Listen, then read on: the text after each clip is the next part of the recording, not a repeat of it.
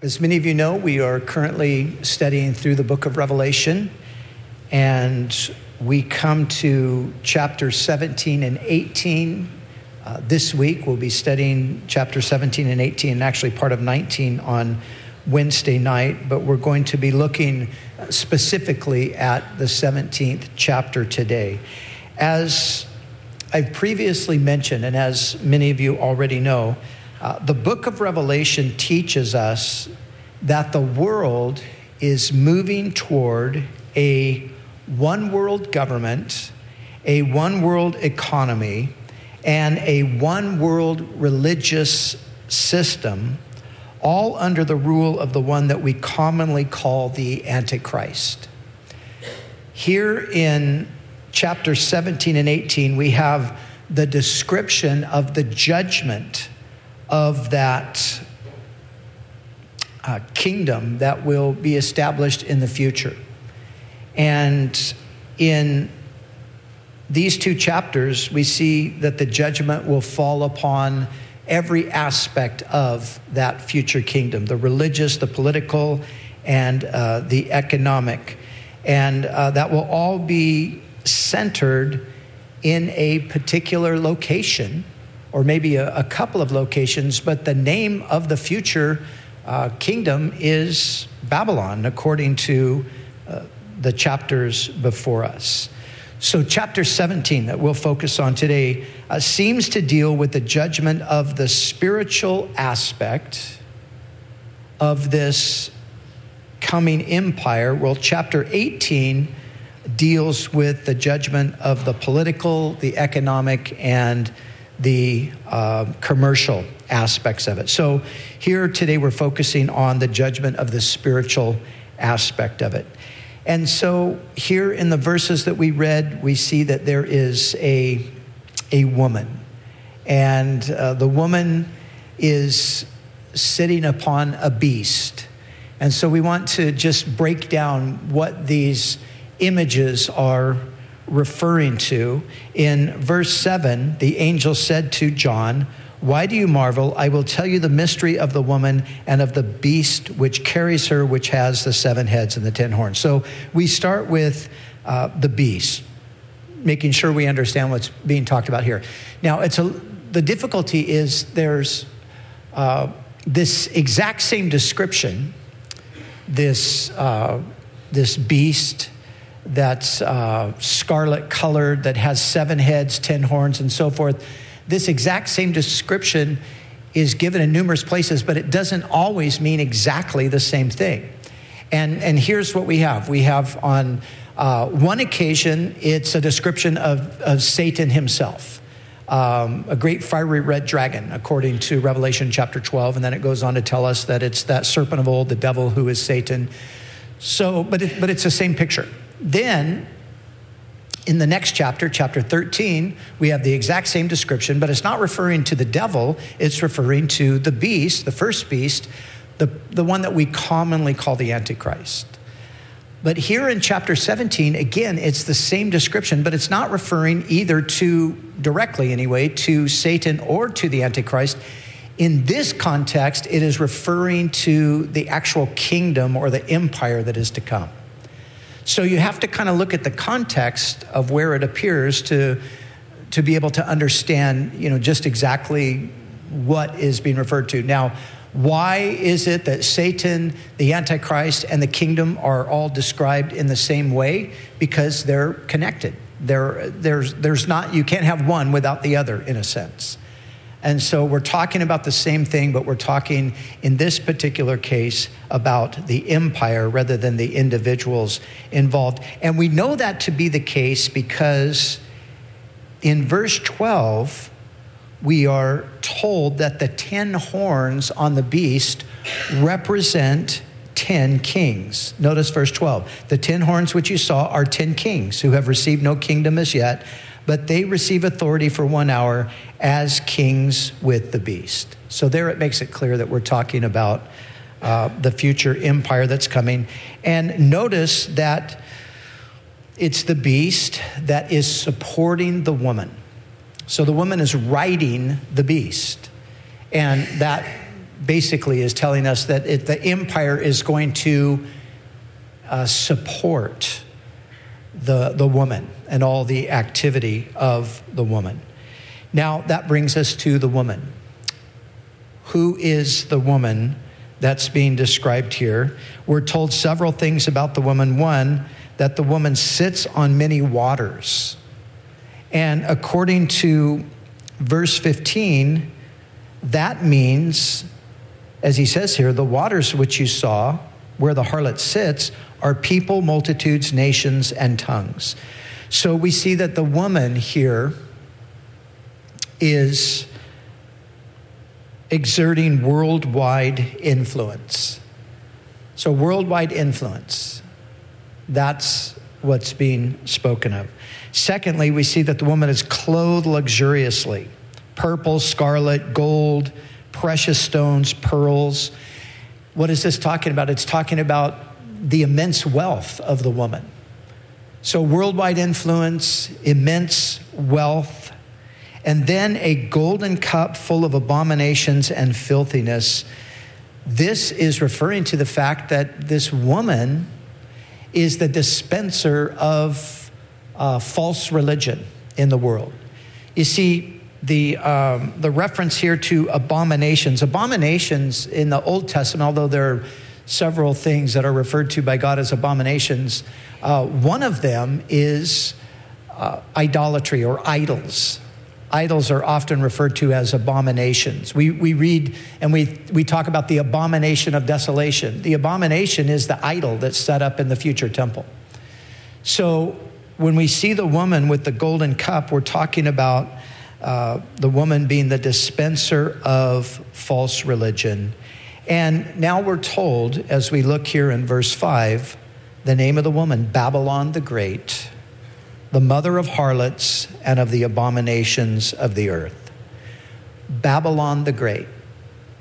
It's very interesting. All throughout the Bible, Babylon is synonymous with the forces of the world that are opposing God. And it all began back in the early days of human history, shortly after the flood in Noah's time, where the world was repopulated. Genesis chapter 10 tells us about the origination of the kingdom of Babel. And the founder of Babel or Babylon was a man named Nimrod. And it's interesting, it says in Genesis 10 that Nimrod was a mighty hunter before the Lord, that he gained reputation and influence as a mighty hunter before the Lord. Now, that's the English translation in many of our English versions, but Hebrew scholars say a better understanding is not that he was a mighty hunter before the Lord, but that he was actually a mighty rebel against the Lord. His kingdom was Babel or Babylon. We have the story in Genesis chapter 11 of the Tower of Babel. And you remember that the Tower of Babel was an effort on the part of people at that time, led by Nimrod, to erect a structure that would put them on equal standing or above God. That was the whole point. And the name Babel originally meant the gate of heaven or the gate of God. They were aspiring to do exactly what we read that Lucifer did. In Isaiah 14, Lucifer said, I will ascend to the heights. I will be like the Most High.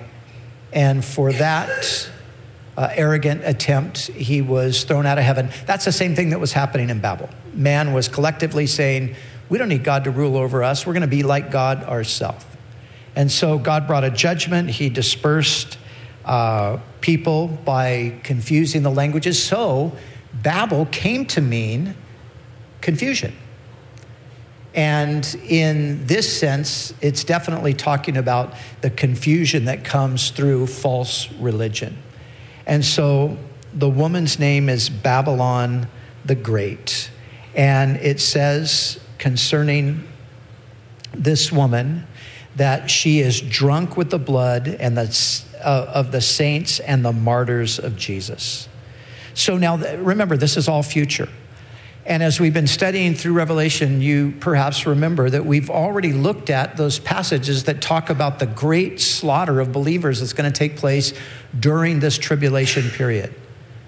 We've seen that there's going to be a great multitude that comes out of the tribulation period that are killed for their faith in Christ. Well, here, what we're seeing is that it's this woman that's being described here. This is the one responsible for the death of all of those saints, drunk with the blood of the saints and the martyrs of Jesus. So this false religious system will have an insatiable appetite for the blood of the saints. Anyone who resists this, anyone who opposes it, anyone who has faith in Jesus Christ during that time will be hunted down and executed at the encouragement of this spiritual power, exercising, of course, its influence over the state. No doubt the state will be the one doing the executing, but the woman, the religious system, will be the inspiration behind it. Now, the interesting thing about this here, remember, what we're reading about here is the destruction of this system. And so we read an interesting thing here. It says that the 10 kings will hate the harlot, and they will destroy the harlot. So here's the picture for the future. So there's this one world government, there's this religious component to it, and it's and of course, because religion is a worldwide phenomena, the Antichrist is going to use this religious system to bring the world under his sway. But at a certain point, and I think it'll be the midpoint, at the 3.5-year mark of the 7-year period, when this woman here is no longer useful or no longer necessary, the Antichrist will turn against the woman and allow the kings that hate the harlot to destroy the harlot. And we read it here in the verses as we look. Verse 16, it says, "And the 10 horns which you saw on the beast," we know that those are 10 kings, "these will hate the harlot, make her desolate and naked, eat her flesh, and burn her with fire, for God has put it into their hearts to fulfill his purpose." So what we're really talking about here is the judgment that's going to come ultimately in this false religion. So the Antichrist himself will, after he's used religion for his purpose, he will discard it, allow the 10 kings to destroy it, and then he will set himself up through the activity of the false prophet, as we've seen. He will set himself up as the one to be worshiped. So that's what we're talking about here. Now, let me say this. Revelation 17 is the most difficult chapter in the book of Revelation, if not the most difficult chapter in the entire Bible to understand. It is very, very difficult to understand this chapter. And if you read 10 commentaries on it, you get almost 10 different opinions about, what the details are. It's just very, very challenging. But I figured it all out. And if you come Wednesday night, I'm going to tell you exactly what it all means.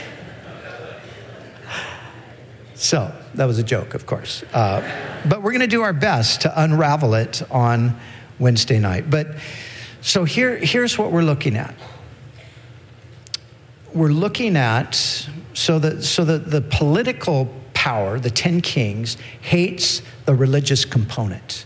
And no doubt the religious component has, notice it says that the religious component, it says that the kings of the earth have committed fornication. So they've been in cahoots together with one another. And this has happened historically. There have been times historically, of course, where the church and the state have blended together, and the church has sought to wield power and authority over kings and rulers. This was happening in a major way in Europe prior to the Reformation.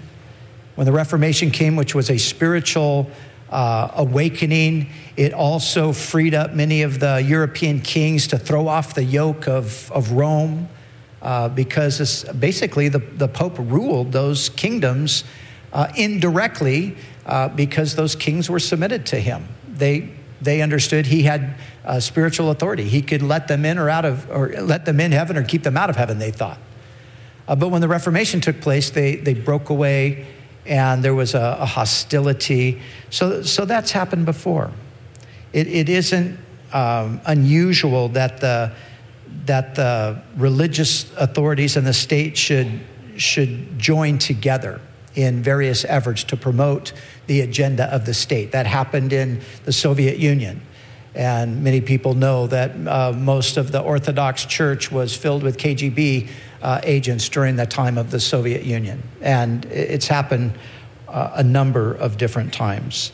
But there comes a point where the political powers, the 10 kings, they're finished. They're done with the influence of this, and the Antichrist then allows them to destroy. So in looking at the biblical picture of this final manifestation of spiritual deception, it seems that in its initial stage, specific religions will be swallowed up into one great spirituality that will manifest itself in the worship of nature and man collectively, with only vague and general references to God. So that's how it will begin.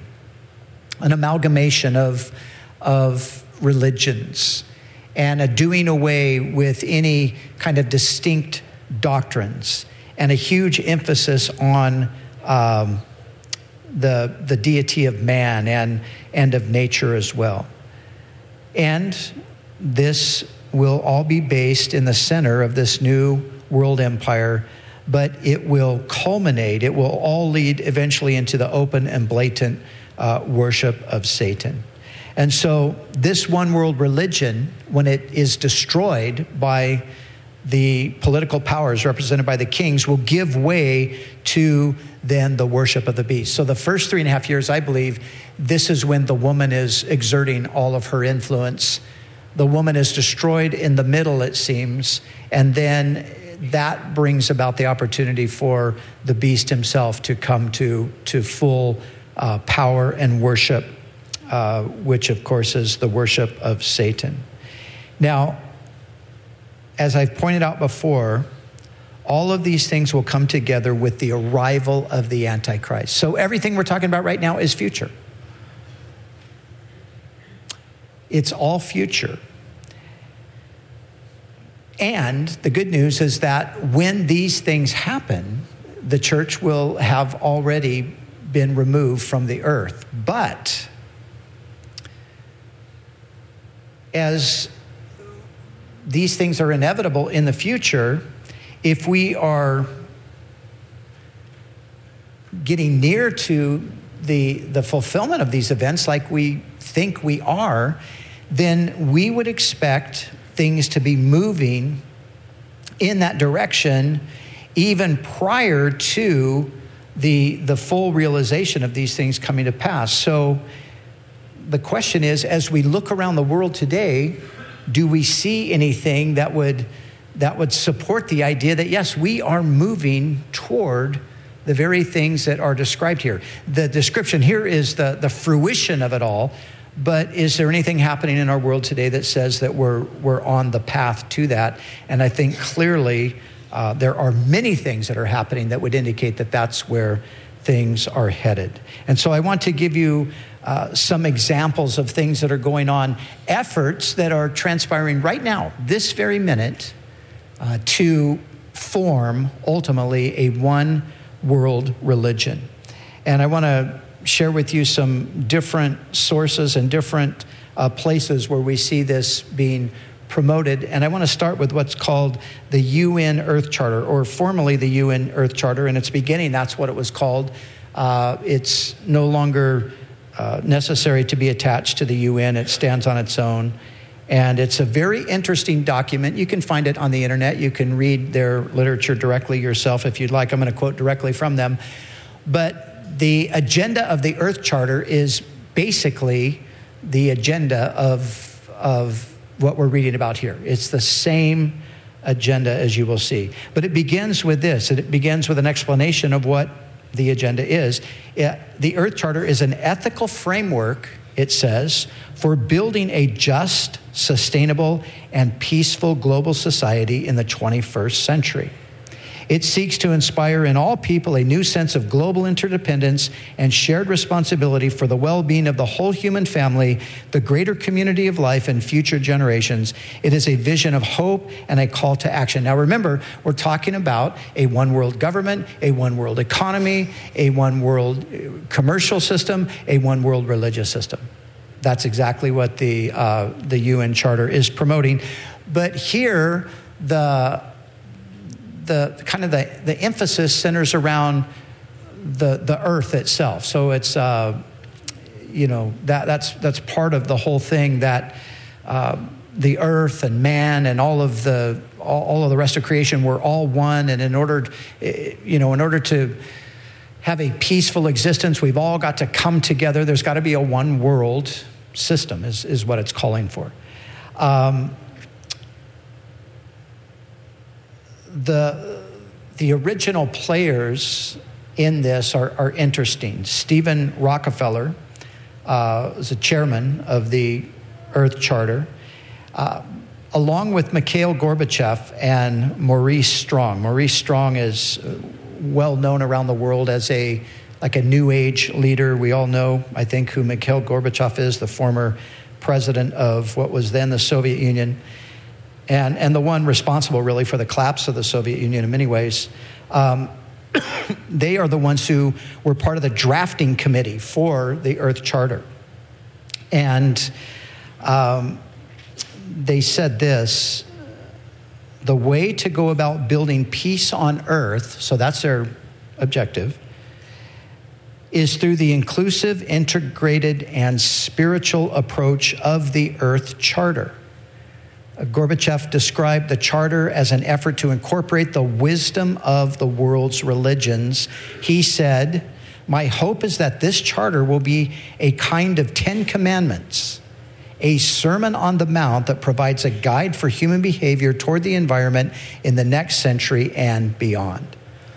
So they see this document as a replacement of the 10 Commandments and the Sermon on the Mount. But notice the emphasis on environment. And what we're going to see as we go through here is that it's all connected. You might wonder now, what is all the talk about global warming, and how come, there's so much controversy about it, and how come some people are so dogmatic about it? It's all part of the same thing. It's not just about the environment, but it's about all kinds of other things. It's a worldview.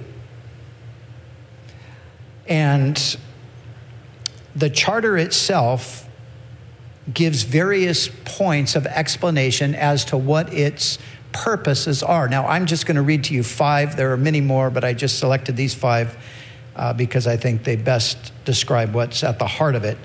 But here they are. Number 1, recognize that all beings are interdependent and every form of life has value regardless of its worth to human beings.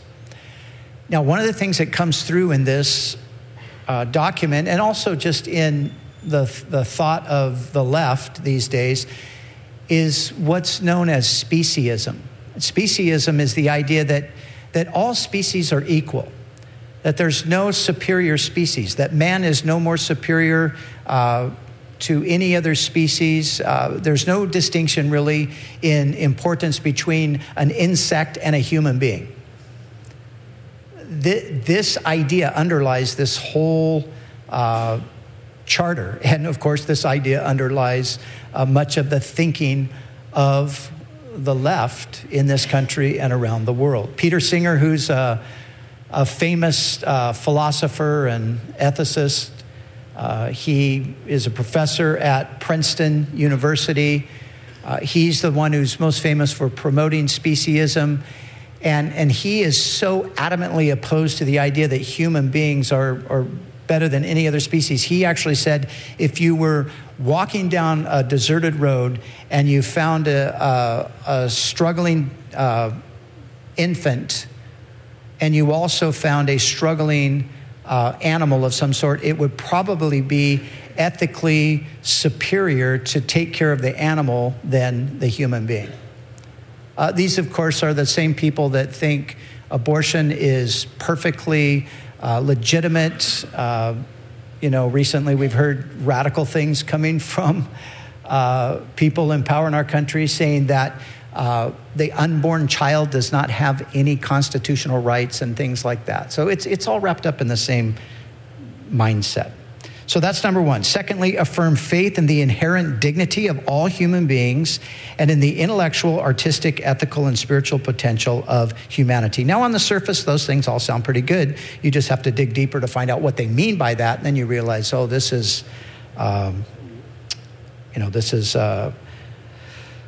it's obviously a very anti-biblical understanding of life. Third, to ensure universal access to health care that fosters reproductive health and responsible reproduction. So there you have reproductive health. That's all euphemisms for abortion and things like that. The fourth one is interesting. Eliminate discrimination in all its forms, such as that based on race, color, sex, sexual orientation, religion, language, and national, ethnic, or social origin. And then fifthly, promote the equitable distribution of wealth within nations and among nations.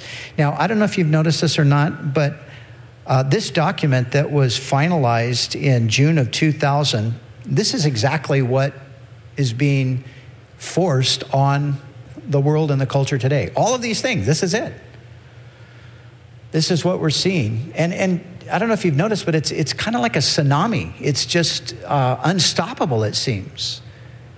It just seems to keep rolling across the land and around the world. This new morality, a morality that's based in a anti-theistic worldview, is rolling across the land. Now, I'm reading directly from the website of the Earth Charter. You can read it yourself. But it says this: the Earth Charter was finalized and then launched as a People's Charter on the 29th of June, 2000 by the Earth Charter Commission, an independent international entity, in a ceremony at the Peace Palace in The Hague. The drafting of the Earth Charter involved the most inclusive and participatory process ever associated with the creation of an international declaration. This process is the primary source of its legitimacy as a guiding ethical framework.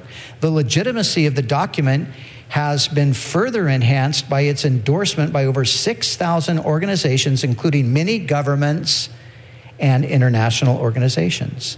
In light of this legitimacy, an increasing number of international lawyers recognize that the Earth Charter is acquiring the status of a soft law document. Soft law documents like the Universal Declaration of Human Rights are considered to be morally, but not legally binding on state governments that agree to endorse and adopt them, and they often form the basis for the development of hard law. So they said here, it's a soft law document at this point. They see it as morally binding, but not, notice, yet legally binding. Their hope is that it will become hard law, that it will be required by law. And you know what? They're moving in that direction, and we see it happening all around us today. Because even in the land of the free, here in America, if you disagree with the views of the left, you're now being prosecuted legally for that. And their hope is to just see this established as law everywhere. Maybe you heard recently that someone suggested that those who question the legitimacy of global warming ought to be imprisoned. That was something that came from some of our politicians recently. So that's what we're talking about here. So, of course, their desire is that this kind of thing become hard law. Now, here's the scary thing about this. This is spooky even. This charter, the Earth Charter, is kept in what's called the Ark of Hope, which is a replica of the Ark of the Covenant. The Ark of the Covenant, for those of you that don't know, that is the place where the Ten Commandments were kept. That is goes back to Moses and the giving of the law. So by creating this Ark of Hope and putting this in there, to me, it just seems like there's a blatant effort to say, we are replacing all of that old stuff, just like Gorbachev suggested. So this is happening. Now, on the Earth Charter's website, there's an article. Now, let me just say this. These guys, Gorbachev and Strong and Rockefeller and these guys, they represent a spirituality, leftist ideology, but let's move it now to the theological perspective. So on the website, there's an article by Brazilian Catholic theologian Leonardo Boff, in which he compares the encyclical of Pope Francis entitled On Care of Our Common Home. This was the encyclical that Pope Francis wrote shortly after he became the Pope, talking about care for the planet. And he says that the encyclical and the Earth Charter are remarkably similar. And in many places, they parallel one another.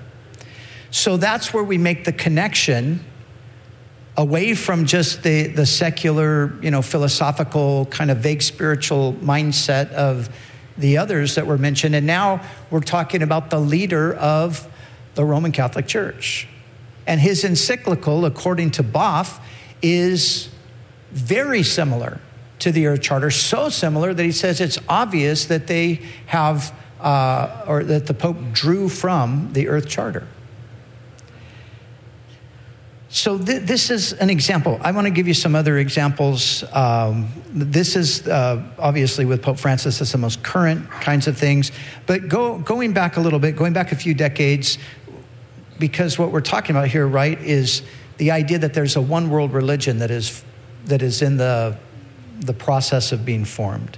Back in 1986, Pope John Paul II hosted the World Day of Prayer for Peace. And that was in Assisi, Italy. That unprecedented gathering at the Pope's invitation drew leaders of Jews, Buddhists, Shintoists, Muslims, Zoroastrians, Hindus, Unitarians, traditional African and Native American religions, and many others. Together under the roof of the Basilica of St. Francis, they all prayed side by side with Catholic, Orthodox, and Protestant leaders for world peace. So this is not new.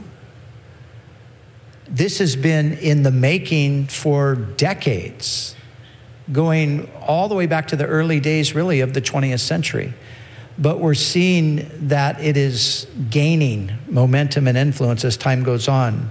On the 200th anniversary, moving from Catholicism to Anglicanism, on the 200th anniversary of Darwin's birth, Rowan Williams, then Archbishop of Canterbury, and we can thank God he's no longer the Archbishop of Canterbury, he led the Church of England in a public apology to Charles Darwin for misunderstanding him. In regard to the debate within the Anglican Church over homosexuality, Williams wrote, "I conclude that an active sexual relationship between two people of the same sex might therefore reflect the love of God in a way comparable to marriage, if and only if it had about it the same character of absolute covenanted faithfulness."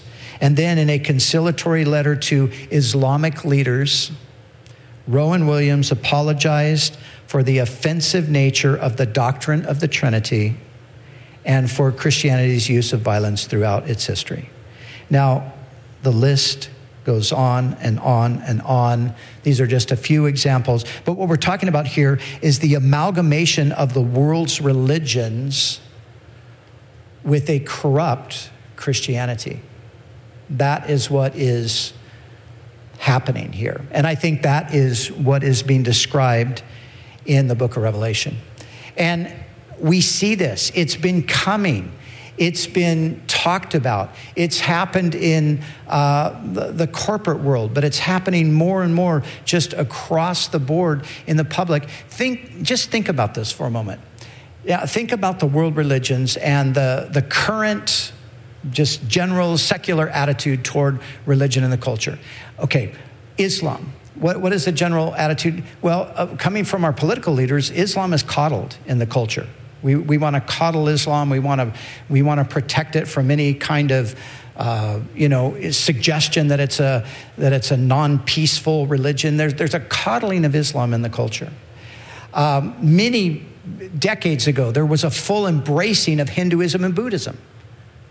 And you find that all throughout the corporate world. It's been there forever, all of the different, techniques that have been borrowed from Hinduism and Buddhism. And, none of these things are a problem in the culture. Nominal Christianity, mainline Protestantism, for example, well, that's just pretty much ignored, and understandably, because it really doesn't stand for anything. So, of course, you can easily ignore it. But biblical Christianity, now that's hated in many sections today. That is despised. That is opposed. That is the real problem. So we're already seeing what is going to ultimately, come to full fruition under this new world religion with the Antichrist. And just as we're seeing now, you think of the Middle East, you think of the genocide with Christians, and you think of Western democracies, you think of our country that our leaders refuse to even acknowledge that there's a genocide taking place. They have not done a whole lot to help the plight of these people. After all, they're Christians. We don't. Who cares? I mean, that's pretty much the attitude that we see today. So, all of this brings us to this. The last verse of chapter 17, tells us something that is so interesting. We're talking about the woman. We're talking about this false religious system. We're talking about the fact that it's carried by the empire itself, supported. But notice what it says. And the woman whom you saw is that great city which reigns over the kings of the earth. So it tells us right here that the woman is a city. So here's the big question. What city is it? And this is the thing that's not easy to pinpoint. In Revelation, there are 3 cities, I think, that stand out. 2 of them are named, and one is, I think, maybe assumed. Jerusalem, of course, features huge in Revelation. Jerusalem is named. Babylon is named. But think about this. There is no Babylon.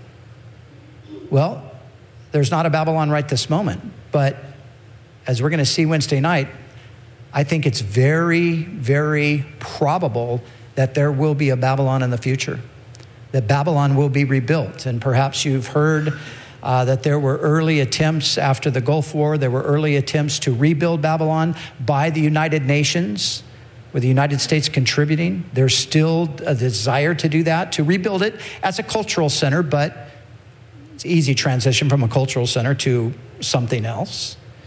So Babylon is certainly mentioned. We're reading about it right here. And chapter 18 speaks very specifically of Babylon.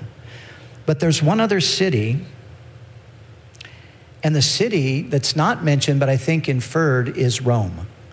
And I think Rome is a definite player in the future, because remember this, the picture from Daniel is that there are going to be 4 successive kingdoms that are going to rule essentially over Israel. And it begins with the Babylonian Empire, and it goes to the Persian Empire, and then it goes to the Greek Empire, then it goes to the Roman Empire. But the interesting thing, according to Daniel, is that the Roman Empire has 2 phases to it. Phase number 1 is in connection to the first coming of the Messiah.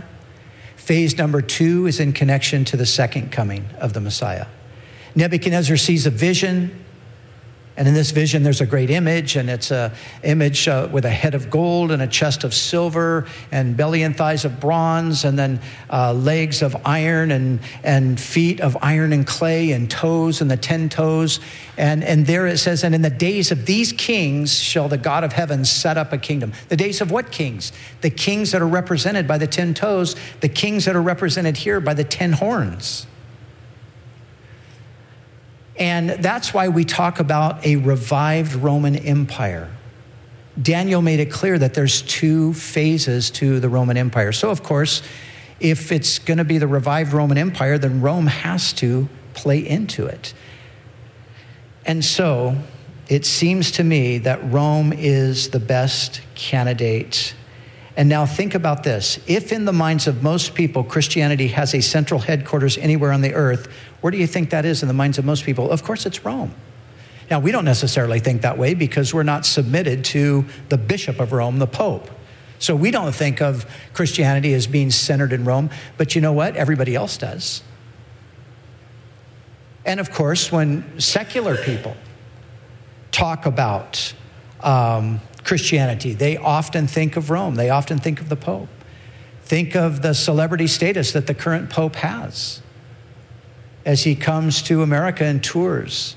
And so, you know, look, Christianity, everything combined together, is the largest religion in the world, and Catholicism makes up a huge portion of that. So Rome seems to be the place, but the Christianity there is and always has been not only mostly unbiblical, but quite often anti-biblical, and in reality, a corrupted form of Christianity. Now, in previous times, anybody saying what I just said would get severe pushback from Roman Catholics. But you know, the interesting thing right now, ironically, is that even Catholics, especially conservative Catholics, all over the world are concerned about the state of their church, and they're concerned about the current Pope. And they believe, many of them, that the Pope is leading the church astray from its historical foundations. There's a massive battle going on in the Catholic Church today as we speak. Because what many conservative Catholics believe, and I think they're right, the Pope seems to be more in sync with the political left than with the historical church and the Bible. And there's all kinds of stuff coming out about this recently. The Pope just did another encyclical on the family.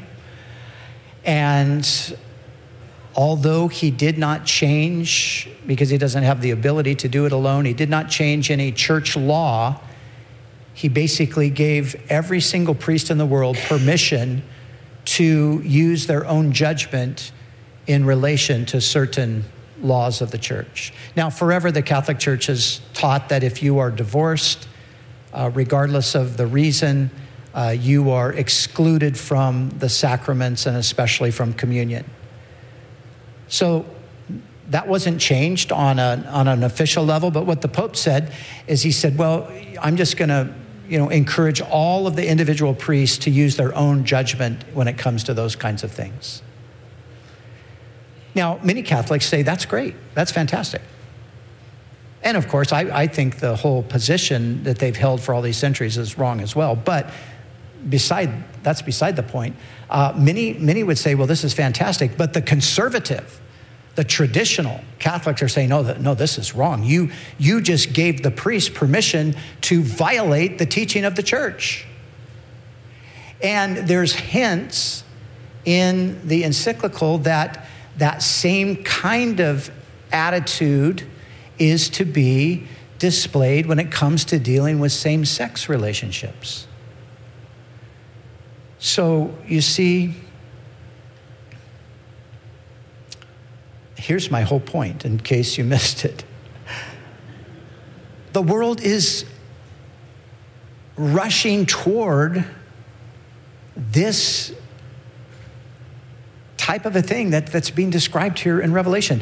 We're reading about the future. It's not here yet, but it's moving in this direction. We can see that it's moving in this direction. And like I said earlier, it's like a tsunami. It just seems unbelievable how, unstoppable it is, how crazy it is. To where today, if you don't think that a man should be able to go use the women's toilet, then you are a bigot. The New York Times said that today.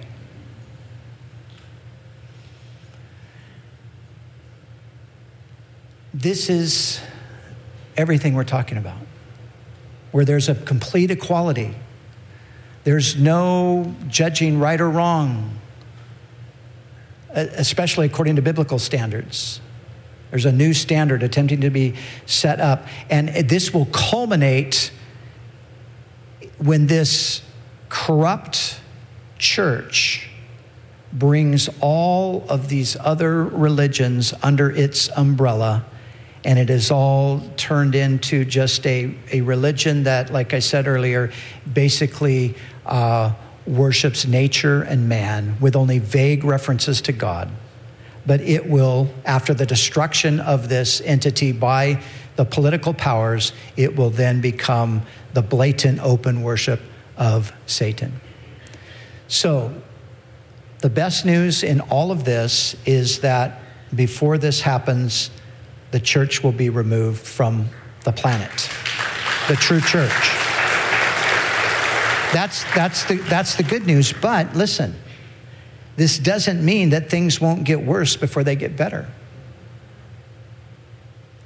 If you believe that Jesus Christ is the only way to God, if you believe that he is God the Son, that he died on the cross, that he rose from the dead, that he's coming back to judge the world, if you believe the Bible is true, if you believe that God has something to say about the way we live sexually and so forth, you are the minority.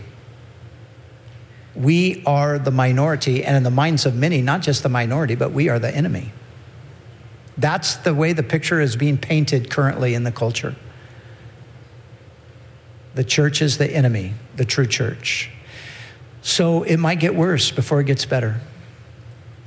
We will definitely be removed from the earth before the Antichrist comes to power, but all of these things are going to continue to go in this direction in preparation for that. So we might be increasingly squeezed as time goes on. So what does that mean for us? What is our response? Well, I think our response needs to be the same response that Paul called Timothy to have in his day, when Timothy lived in a time when it was unpopular to be a Christian, when it was certainly unpopular to be a leader in the church. And what did Paul say to Timothy? He said, guard what was committed to your trust. He said, hold fast the pattern of sound words.